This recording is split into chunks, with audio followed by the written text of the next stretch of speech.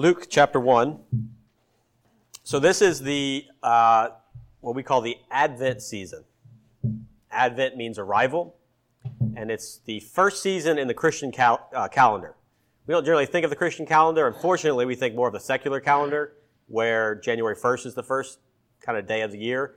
But the Christian calendar starts with Christmas and the Advent season, which traditionally is about 4 weeks before Christmas Day.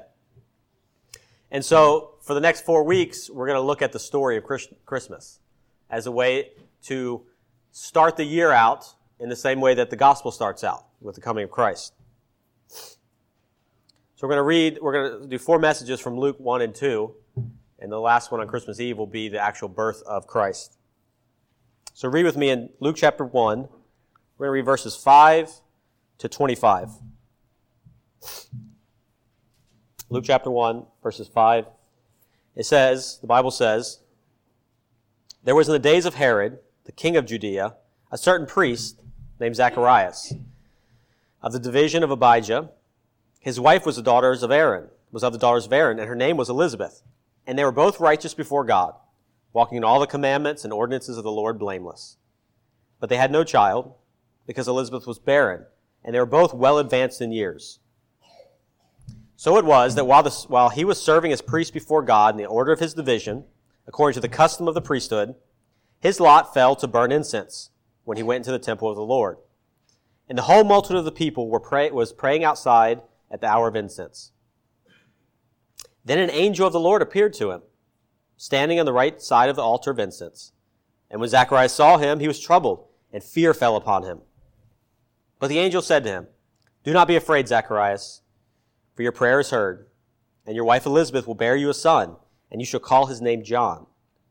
And you will have joy and gladness, and many will rejoice at his birth. For he will be great in the sight of the Lord, and shall drink neither wine nor strong drink.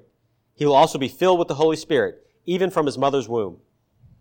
And he will turn many of the children of Israel to the Lord their God. He will also go before him in the spirit and power of Elijah, to turn the hearts of the fathers to the children, and the disobedient to the wisdom of the just, to make ready a people prepared for the Lord.' And Zacharias said to the angel, 'How shall I know this? For I am an old man, and my wife is well advanced in years.' And the angel answered and said to him, 'I am Gabriel, who stands in the presence of God, and was sent to speak to you and bring you these glad tidings. But behold, you will be mute and not able to speak until the day that these things take place, because you do not believe my words, which will be fulfilled in their own time.' And the people waited for Zacharias and marveled that he lingered so long in the temple. But when he came out, he could not speak to them, and they perceived that he had seen a vision in the temple, for he beckoned to them and remained speechless. So it was, as soon as the days of his service were completed, that he departed to his own house. Now after those days his wife Elizabeth conceived, and she hid herself 5 months, saying, 'Thus the Lord has dealt with me in the days when he looked on me to take away my reproach among the people.'" This is the beginning of the Christmas story.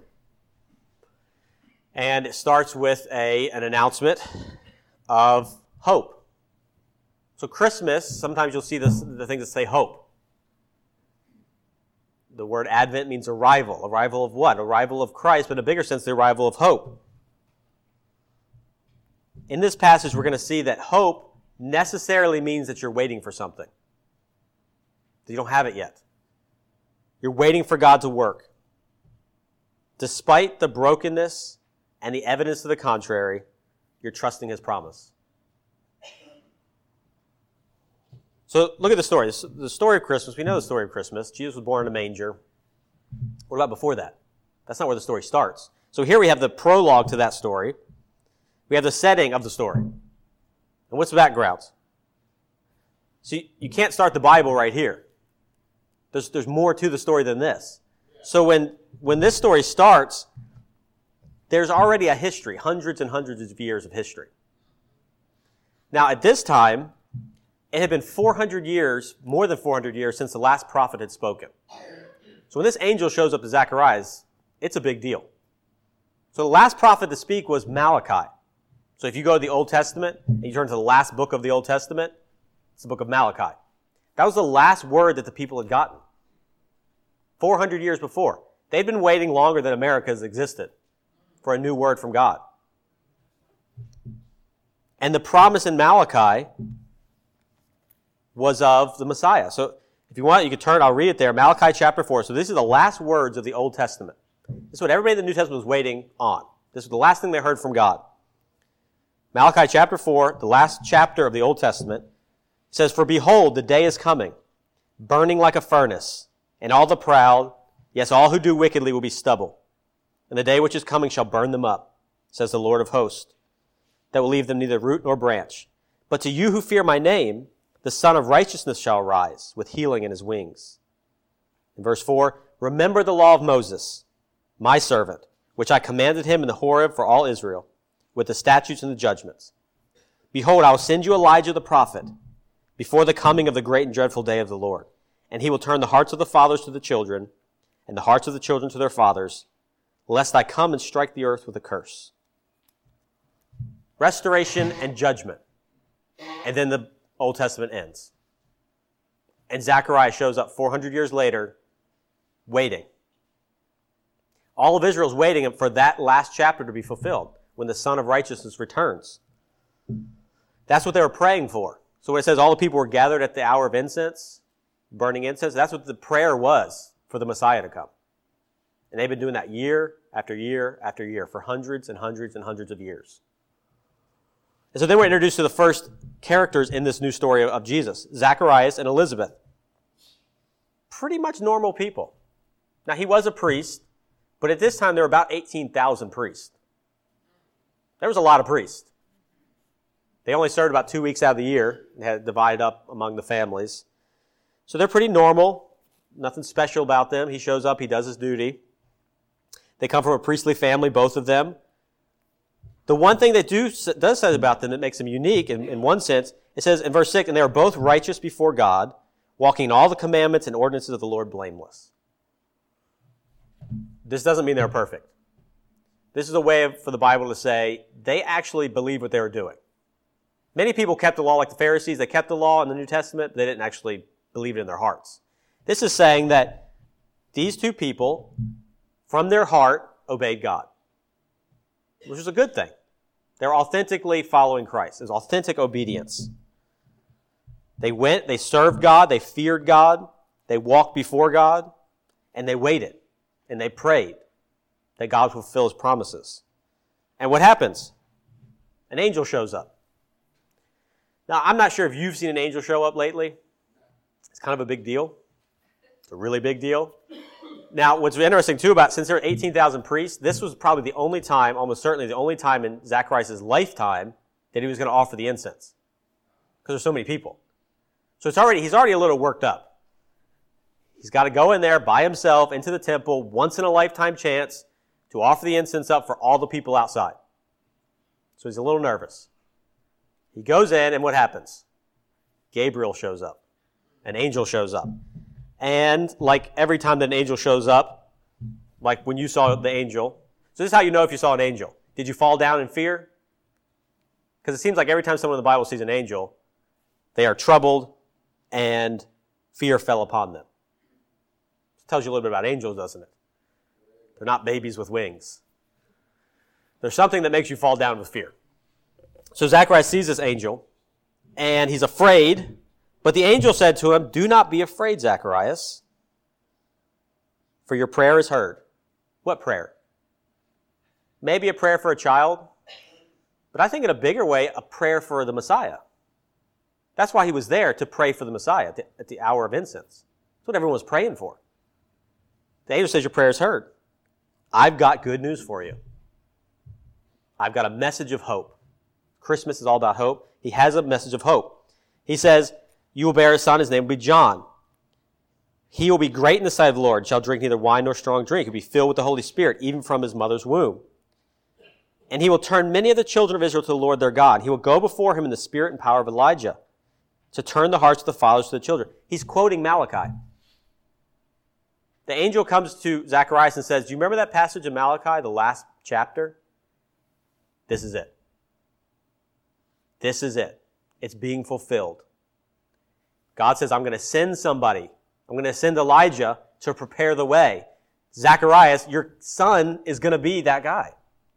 This is the beginning." After so many hundreds of years, finally, the hope had come. The message of hope. Fulfillment and preparation for what? For Messiah to fix things, to make things right. This was it. The best moment in Zacharias' life. Isn't this what we're looking for? You live right, you do right, you believe the promises, and you get a message of hope, and God fulfills his promises. That's what we should be doing. But what actually happens? What actually happens to Zacharias, this upstanding, righteous, obey God, follow the commandments and the ordinances, sees an angel that tells him what he's been waiting for? Well, the same thing happens to all of us. You see, there may be a message of hope, but really, there's no sign of hope. What has changed for Zacharias? So Zacharias says, how shall I know this? I'm really old, and my wife is really old. That's not how things work. So you've given me this message, but I don't believe it because there's no evidence. Why should I believe it? Nothing has changed. See, this is the problem with the message of hope. It's a hope because nothing has changed. Everything around us is still broken. Everything around Zacharias was still broken. His wife still didn't have any kids. And she spent her whole life like that. Even if she got a kid, what about the last 30 or 40 years? When she was a reproach in her community. So Zacharias is like, I don't know. Because when I look around, it doesn't seem to make any sense. So how shall I know this? For in my experience, things are pretty terrible. And nothing's changed. So it sounds good what you're saying. Your message sounds good. This message of hope sounds great. But my life is terrible. You can't eat words. Right? You can't live off of words. So this sort of message of hope that we get in the Christmas time, isn't it the same? Look at verse 5. There was in the days of Herod, the king of Judea. You know who that was? It's Herod the Great. You think we've got bad leaders? This guy killed his own family so they wouldn't take over. Multiple members of his family. Wives, kids. He was their leader. So every time you see a news broadcast, the Bible knows what it's like to live in a terrible political environment.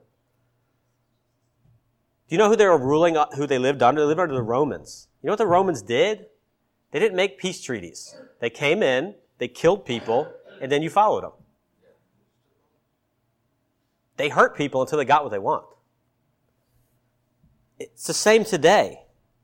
So we go out and we tell people there's peace and hope. But then we look at our own lives and we look at the world around us and what do we see?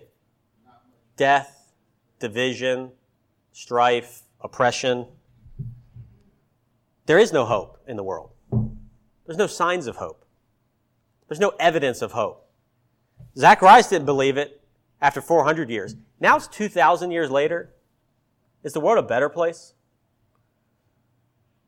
Christians have been saying for 2,000 years, peace on earth, hope, joy. What? Where is it? The band U2 has a song called Peace on Earth. Now, U2 grew up in, the members of the band grew up in Ireland. You know anything about Ireland? In the 60s, 70s, 80s, there was a battle between the Irish and the British. And a lot of people were killed. And actually the lead singer of U2 almost died in a car bomb.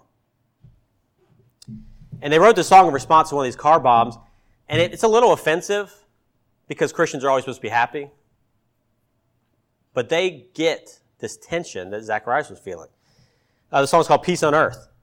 It says, sick of sorrow, I'm sick of the pain, I'm sick of hearing again and again that there's going to be peace on earth. Tell the ones who hear no sound, whose sons are living in the ground, peace on earth. No whos are wise, no one cries like a mother cries for peace on earth. She never got to say goodbye, to see the color in his eyes, Now he's in the dirt. Peace on earth. Jesus, can you take the time to throw a drowning man a line? Peace on earth. To tell the ones who hear no sound, whose sons are living in the ground, peace on earth. Jesus, in the song you wrote, the words are sticking in my throat. Peace on earth. Hear it every Christmas time, but hope and history won't rhyme. So what's it worth? This peace on earth. Well, isn't this supposed to be happy time? Jesus was born. Yeah, but then whole people get wiped out. Kids die. People get sick. It's in our songs too. I heard the bells on Christmas Day. I heard the bells on Christmas Day, their old familiar carols play. And wild and sweet the words repeat of peace on earth, goodwill to men. And in despair I bowed my head. There is no peace on earth, I said, for hate is strong and mocks the song of peace on earth, goodwill to men. If we can't grasp that this is a terrible place to live, we are sticking our heads in the sand. There's no reality. The world is broken. The world is evil. And people in the world are evil. And if we have this naive view that because Jesus was born, now everything's great, what about when it's not great? What about when it's not great? What about Elizabeth, who didn't have any kids? And now she's old. What about people who died? Where's the peace on earth for them? But it's more than that. It's more than just the world out there, which is broken and oppressive and terrible. It's also us. See, look at Zacharias. The problem wasn't with Zacharias' family. It was with him. He was supposed to be waiting for this moment. And what does he do when it shows up? It's not good enough. He says, it's not good enough. I want something better. I want something more. I want something on my terms. Fix it on my terms. Do it the way I think it should be done. You see, it's easy to blame the world and the politicians and everybody else for problems in the world. What about us? G.K. Chesterton was a famous author in the last century. And when he was living in London, the London Times sent out an inquiry to famous authors asking the question, what's wrong with the world today? Good question, isn't it? Have you been watching the news lately? What is wrong with the world today? Here's his response. Dear sir, I am. Can you accept that? Can you accept that you're what's wrong with this world? Because if you can, it's always going to be somebody else. Zacharias had to face that he was what was wrong. He was living his own life. And when God showed up into his life to tell him what was going to happen, he said, no, that doesn't fit my life. It doesn't make sense to me. I don't accept it. The world is broken because we're broken. Remember in Malachi where it talks about what God's going to do when he comes back in the day like a furnace? Like a refiner's fire? Why? To get rid of all the evil people who are destroying this world. Here's the catch. We're evil people. There's no hope if you don't face reality. Have you ever talked to people and they're just happy, but when you talk to them, you realize they're just ignoring all their problems? Oh, everything's great, but your car's broken. Oh, it's great. If you don't have any money in the bank, oh, it's great. What do you think? There's something wrong with you. You don't need to be cheered up anymore. You need to face reality. That's what this passage is doing. It's saying, before you get hope, you've got to realize that there's a problem. And the problem isn't with those people. It's with us. There's a lack of belief. There's a lack of working on God's agenda. Every time you see evil on the news or at your work, those are people. And you're part of the problem. That's why the Christian message is offensive. It says to you, you've got to own up to the fact that you're the problem. I don't want to hear that. It's Christmas time. It's about family and about peace and getting together and giving. No, it's not. It's about people who are broken and need something. You see, the angel showed up because there was problems. It says here, he will go before him to the spirit and power of Elijah to turn the hearts of the fathers to the children. What? That's a weird way to put it, isn't it? What he's saying is the world is so broken that people don't even love their kids. You're like, well, I love my kids. No, you love yourself.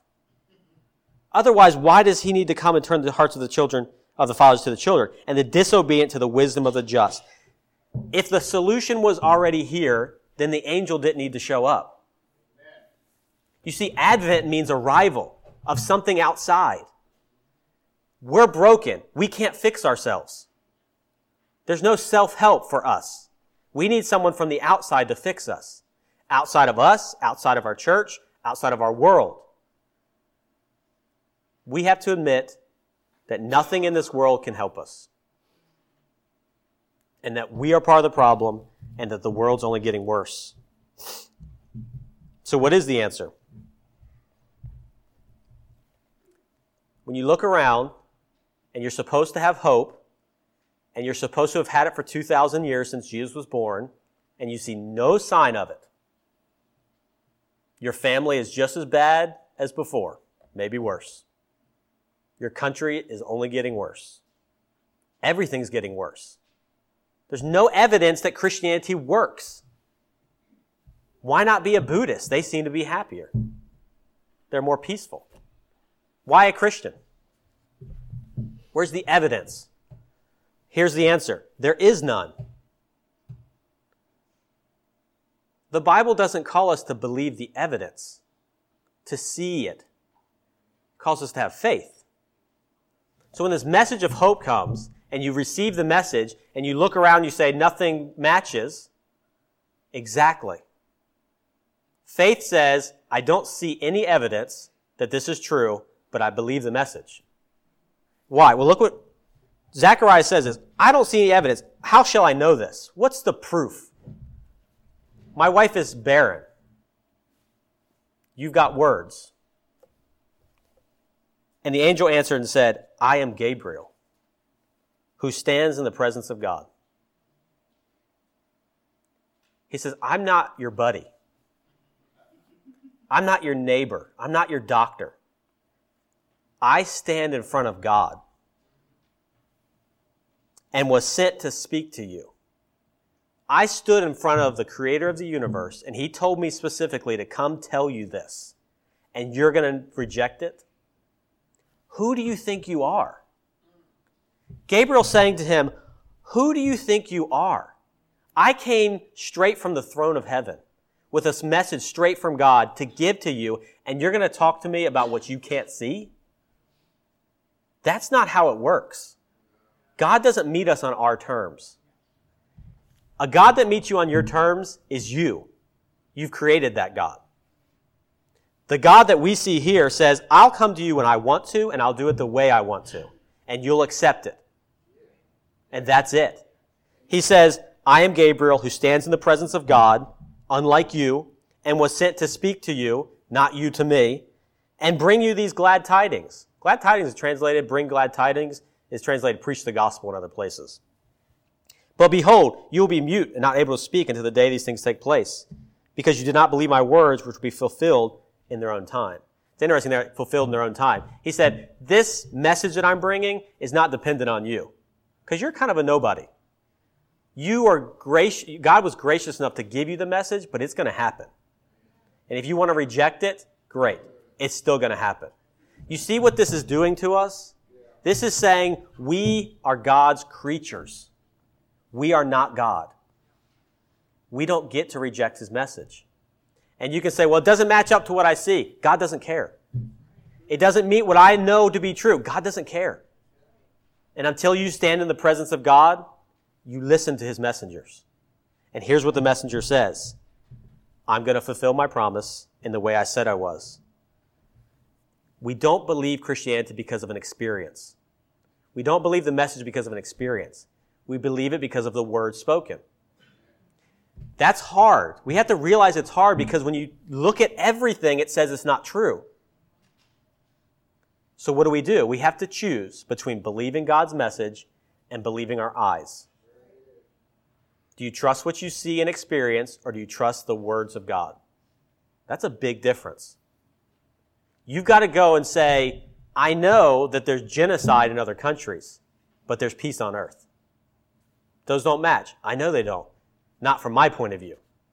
But my point of view doesn't matter. God's does. It's words, not experience. In Galatians chapter 3, he tells it to us Christians. O foolish Galatians, who has bewitched you that you should not obey the truth, before whose eyes Jesus Christ was clearly portrayed among you as crucified? This only I want to learn from you. Did you receive the Spirit by the works of the law, or by the hearing of faith? Are you so foolish? Having begun in the Spirit, are you now being made perfect by the flesh? Therefore, he who supplies the Spirit to you and works miracles among you, does he do it by the works of the law or by the hearing of faith?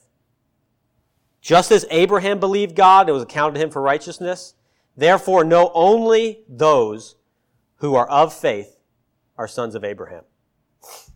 See, Zechariah says, I've followed God my whole life. I lived uprightly. I did the right thing. This is saying, so what? Do you think that God judges you based on your behavior if you're a Christian? Did you receive the Spirit by the works of the law? Did you have evidence and action? Or did you receive it by the hearing of faith? Which is it? Because if you got it by the works of the law, then keep on working and keep on seeing and keep on trying. Zacharias, live right, do right, give evidence. Or did you receive it by the hearing of faith? Hearing means, by definition, you didn't see it. Abraham, it goes back before this. Abraham did not see what God had promised him. He saw a bunch of bad stuff around him. But he believed what God said. It was counted righteousness. Do you want to be a Christian? Ignore everything you see and believe what God says. That's the hardest thing you could possibly do. We are, by nature, believers in what we see. And the Bible is saying, let me give you God's perspective, which you can't see. You just have to listen to it and believe it. We don't believe in a generic faith, a generic hope. It always gets me. Remember a few years ago in Baltimore, they had those signs up that said, believe? That's a great sentiment. You got to believe in something. You can't be cynical and skeptical. But believe in what? Christmas is not a message of a season of hope. It's a season of hope in God's promises. It's not enough to just have faith. See, what is faith? Faith is not an action. Faith is not a work. Faith is not evidence. Faith is hearing God's word and believing it in spite of evidence to the contrary. You see, Zacharias thought, this is evidence through the Bible, that if he lived right, God would bless him. But what happened? He lived right and he didn't get blessed. Well, how do you know God loves you? If you did right and you didn't get something for it, how do you know God cares for you? Because he said he did. Yeah, but all this bad stuff's happening to me. I don't have any kids, or I can't get that job, or I'm sick. What about? He said he loved you. And that's all you need. And if that's not enough for you, then the Bible says, who are you? Did you stand in the presence of God? Were you sent by God? No, we received the message. The hearing of faith. And it doesn't always, in fact, it almost never works out like we think it should. We think Jesus should come back and save the world and get rid of all these evil people. But he hasn't, has he? When's he going to? I don't know. Keller says, you cannot judge God by your calendar. God may appear to be slow, but he never forgets his promises. He may seem to be working very slowly, or even to be forgetting his promises. But when his promises come true, and they will come true, they always burst the banks of what you imagine. God's grace virtually never operates on our time frame, on a schedule we consider reasonable. In other words, put all your expectations aside. Put all your experience aside. Put all your evidence aside and say, what did God say? And if it takes 400 years or 2,000 years, doesn't matter. And if I see people die and I see people suffer, it doesn't matter. That's a hard saying. Don't say that lightly. It doesn't matter in the sense that God's promises will be fulfilled. And suffering doesn't change God's promises. And evil doesn't change it. You see, we've got two options here. You can accept the message of the Bible, or you can reject it. Those are your only two choices. But if you reject the message of the Bible, you reject hope. You can't have it both ways. You can't reject God's message and still have hope in something. There is no hope. If God doesn't keep his promises, then what is there to hope in? Let's take it to its logical conclusion. If God doesn't keep his promises and this can't be trusted, everything's temporary. One reporter said, in the vastness and incomprehensibility of the universe, with all its black matter, wormholes, and improbabilities that we live in, surely atheist Christopher Hitchens had it right when, as he was dying of cancer, he said, to the dumb question, why me? The cosmos barely bothers to return the reply, why not? You see, if this isn't true, no one cares. And the people that you think care, they'll be gone soon enough. That's your options here. Receive God's message of hope and repentance and faith in him, or give up. Because the universe doesn't care about you. This earth doesn't care about you. Your body doesn't care about you. It's all going to betray you and let you down in the end. But if it's true, then we follow a God who comes down to us, breaks into our world, and keeps his promises. You see, if you have a faith that's not dependent on evidence and on the circumstances around you, then when the circumstances change, your hope doesn't change. You want a hope that'll last? You want something that'll carry you through sickness? That'll carry you through loss? It can't be based on those things. So what the Bible is offering here, what it's given to Zacharias and what it's giving to us, is saying stop looking around because those are going to change and start looking to God. And then whatever happens, your hope doesn't change. And that's a message that nobody else can give you except for Jesus Christ, born on this earth as a man, died for us, rose again, and put it all down in a message that we can read. Accept it, and you have hope through anything for eternity. Reject it, and when God comes back, you'll be in the furnace. It says the day of his coming is like a furnace. It's like a refiner's fire. For who? For the people who rejected him. I know that's not a feel-good Christmas message, but it's the truth. And it'll save you. Accept God, be taken care of. Reject God, and be purified off the earth. Removed. It is a message of hope, if you believe the message. Let's pray.